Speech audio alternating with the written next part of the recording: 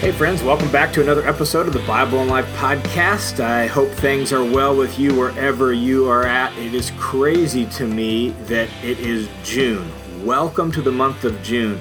And for us where I live, that means we're entering into summer. If you're in the southern hemisphere, it means you're heading into winter or at least the rainy season. So wherever you're at, I pray God's blessing for you and for your family. You know, one of the really cool things that happened last week was we crossed 10,000 downloads on the Bible and Life podcast, which is super exciting considering this podcast is only a little over 11 months old. And so to all of you who have helped get this podcast started, who have listened regularly and faithfully, who have given me your feedback, suggested even passages to study, who have encouraged me with stories about how it's been helpful to you or how you're using the podcast. Thank you for your support, for your encouragement, for faithfully listening, and for sharing the podcast. In fact, if you haven't done so in a while, maybe just recommend the podcast to a few friends. Just send a text right now. Hey, I listened to this cool podcast called Bible and Life. Man, you should check it out, and send them a link. Or on your social media, maybe just tag some friends or put it out there and recommend it to people on your social media if you haven't done that for a while. Super helpful just as a way to let other people know about it, because this podcast can't help people if they don't know about it. So thanks for your support. Thanks for your encouragement. It's super awesome to me to see this podcast continue to grow and people be encouraged by it. One funny story about this podcast is that my dogs regularly lay in the office where I record my podcast, do my work. They regularly lay under my desk or behind my chair. And they now know what podcasting is. Yes, my dogs know that word. So I will say, all right, boys, it's time for podcasting. And they'll hop up and they'll run into another room where they'll go lay down while I record my podcast, because they know they can't be in here when I record my podcast because they might make too much noise. And I just find that absolutely hilarious that my dogs, maybe the only dogs in the world who know what the word podcast is and know they have to leave the room when I record. So just thought I'd share that with you because I think it's absolutely hilarious. We have been in a little series on hope and just some of the elements of our Christian hope as they show up in Scripture, with the goal of really fanning that into flame so that we would actually live on the basis of our hope. One of the things I'm going to be doing is, starting tomorrow, I'm going to release a podcast episode over on my Patreon page for all my patrons, where I begin doing a little bit of background study to the book of Revelation. Not going through the book verse by verse or chunk by chunk so much as in just what kind of book is it and how can we read Revelation helpfully as followers of Jesus. I know that's of interest to a lot of people, so I thought I would let you guys know that that'll be available on my Patreon page starting tomorrow, and you can become a patron of the Bible and Life podcast over there for as little as $5 a month. So if you want to hear some of my thoughts on the book of Revelation and maybe get an understanding of how that book actually works and the cultural background to that book, swing on over to Patreon, and I will put a link to that down below, and you could just sign up to be a patron, and you'll have access to that information as well. All right, in this particular episode of the Bible and Life, we are going to be looking at one element of our hope that maybe doesn't feel very hopeful oftentimes to us, depending on how we conceive of it. Sometimes doesn't feel like it's very good news. Maybe sometimes we approach it with fear and in a certain sense, rightfully so. And that is, we're gonna talk today in this episode about judgment, the idea of facing God as judge. And what does it mean that God will be judge? And when we talk about God's judgment or judgment day, what is that?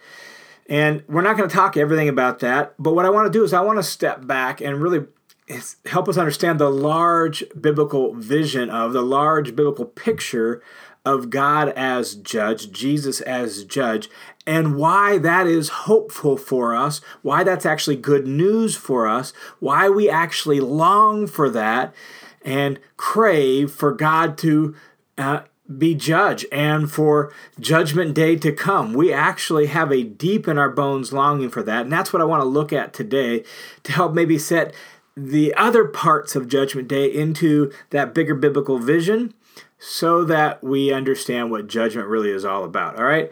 And I want to do that by just beginning with a passage that at least points us in that direction, all right? So Acts chapter 17, the Apostle Paul is preaching before a group of city leaders in the city of Athens. All right, and so he's in Athens, Greece, maybe up on Mars Hill, the Areopagus, or maybe at least before the leaders who made up the Areopagus.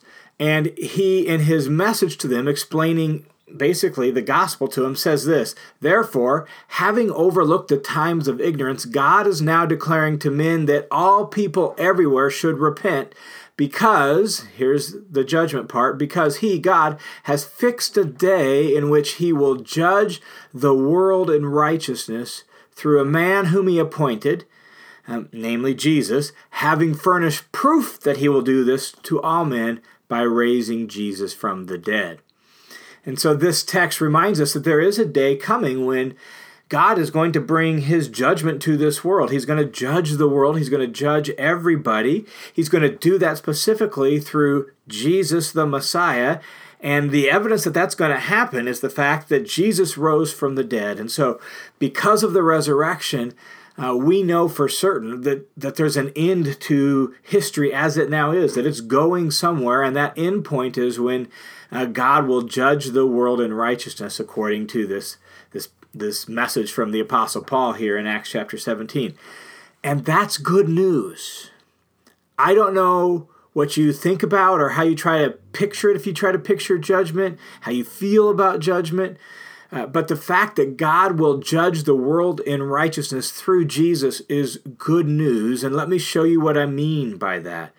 There is a long tradition in the Bible, throughout the history of God's people in the Old Testament. There's a long tradition of talking about God coming to judge the world, and that being something to celebrate, that being something that's exciting and worth clapping about and looking forward to. In fact, let me just read you. This is nowhere more evident than in the Psalms. Let me just read you a couple passages out of the Psalms where we hear this theme. Psalm 96 says this: "Let the heavens be glad, let the earth rejoice, let the sea roar and all that fills it, let the field exult." And exult is this idea of celebrating and getting excited about. Let the field exult and everything in it. Then all the trees of the forest will sing for joy before Yahweh, for he comes. He comes to judge the earth. He will judge the world in righteousness and the peoples in faithfulness. And so the psalmist paints this picture of all of creation celebrating God coming to judge the world in righteousness. This is a cause for excitement, for joy, for glad-heartedness. Or Psalm 98, just turn the page in the Psalms, and the same theme shows up again. Psalm 98, verse 7 says, "Let the sea roar and all that fills it, the world and those who dwell in it. Let the rivers clap their hands and the hills sing together for joy before Yahweh. For he comes to judge the earth. He will judge the world with righteousness and the peoples with equity."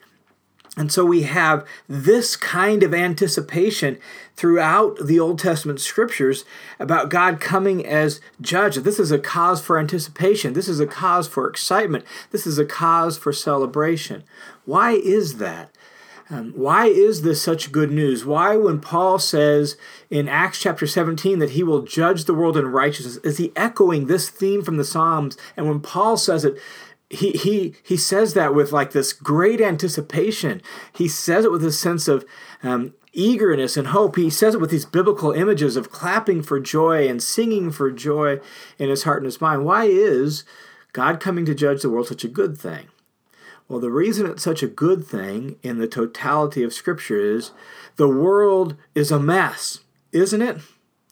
The world is a mess, and it is full of brokenness and heartache and disruption. There is systemic evil in the world where the world doesn't work right, and where the politicians of the world don't work right, and the nations of the world war with each other, and tribes fight against tribes, and people fight against people, and families get broken, and there's, at a more personal level, there's all the woundedness that comes into our life because of being abused by people, being neglected by people. I mean, the world is a mess, isn't it? And the biblical authors knew this. And they in their understanding of the world and their understanding of the way the world was made to work and their understanding of what went wrong with the world, they recognized that in all their efforts to follow God, they couldn't totally make the world right again. That was a bigger problem than they were capable of. And so the world is broken and it's full of chaos, destruction, wickedness, evil, heartache, all sorts of stuff. The world's a mess. And when God comes to judge the world, what he's doing is he's going to set the world right. He's going to make things right again. And that's why it's such good news. That's why it's such a cause of celebration in the Psalms. That's why all of creation and all peoples are celebrating this, because here comes God, the righteous judge, not just to damn people to hell, not just to evaluate people's lives. God is coming to make things right again. The most fundamental fact about Jesus coming as judge is this, that he is coming to set the world right. And every other aspect of judgment that's brought up in the Bible in some way is a component of that. And so judgment is fundamentally about setting the world right, removing everything that has ruined God's good world, removing all the brokenness from the world, dealing with all the systems that are full of injustice and wrong in this world, and God will judge the world in righteousness, and he will make things right again. N.T. Wright, in his book on Christian hope, just called Surprised by Hope, great book, by the way. It would be worth you reading if you're a reader and you really want to understand the biblical picture of our hope. This book is worth your time. It's called Surprised by Hope by N.T. Wright.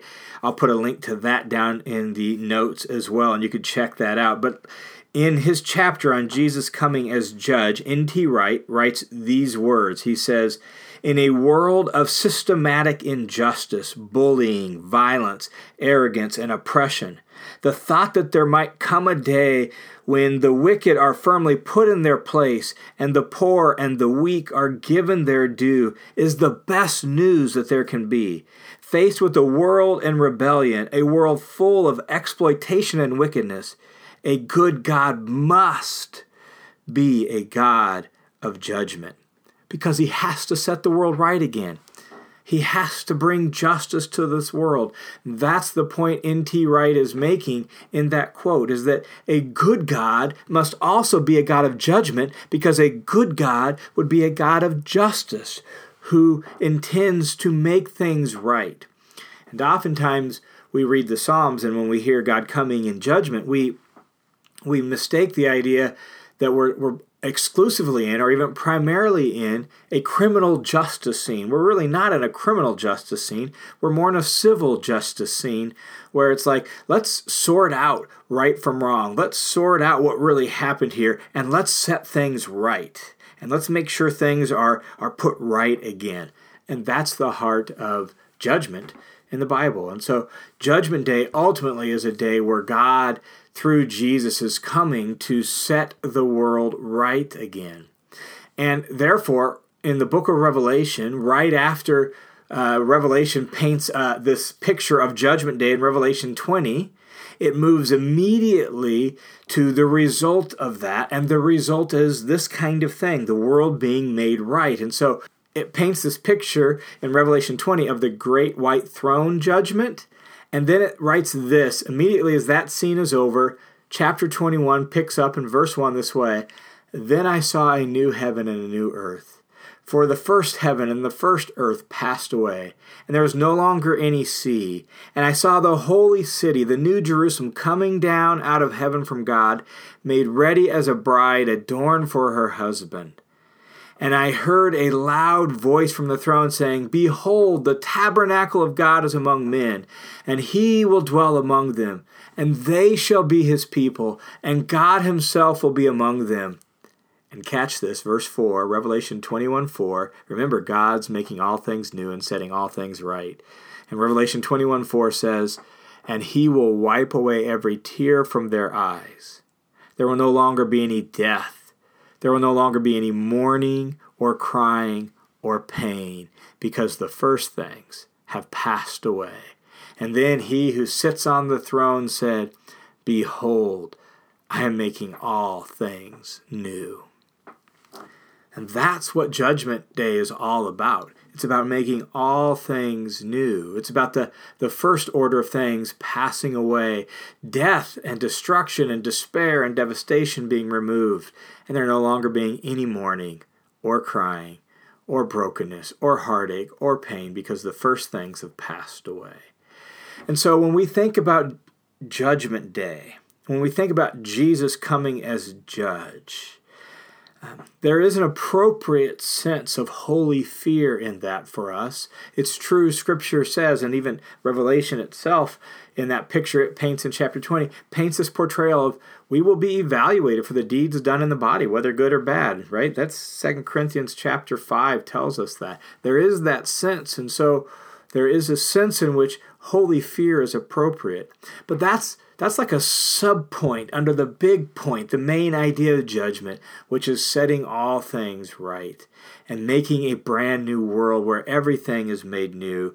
And so as you think about Judgment Day, do so with the pictures of the Psalms in your heart and in your mind. Here is a day when God finally comes and systematic injustice is eliminated and removed. Oppression is done away with. Right? Abuse, neglect, and all the horrible things that have been done through greed and abuse and oppression, all the horrible things that have been done to people in this world, all of that is eliminated and removed. Wickedness is dealt with once and for all. Evil is put in its place and is vanquished once and for all, and the world is made new.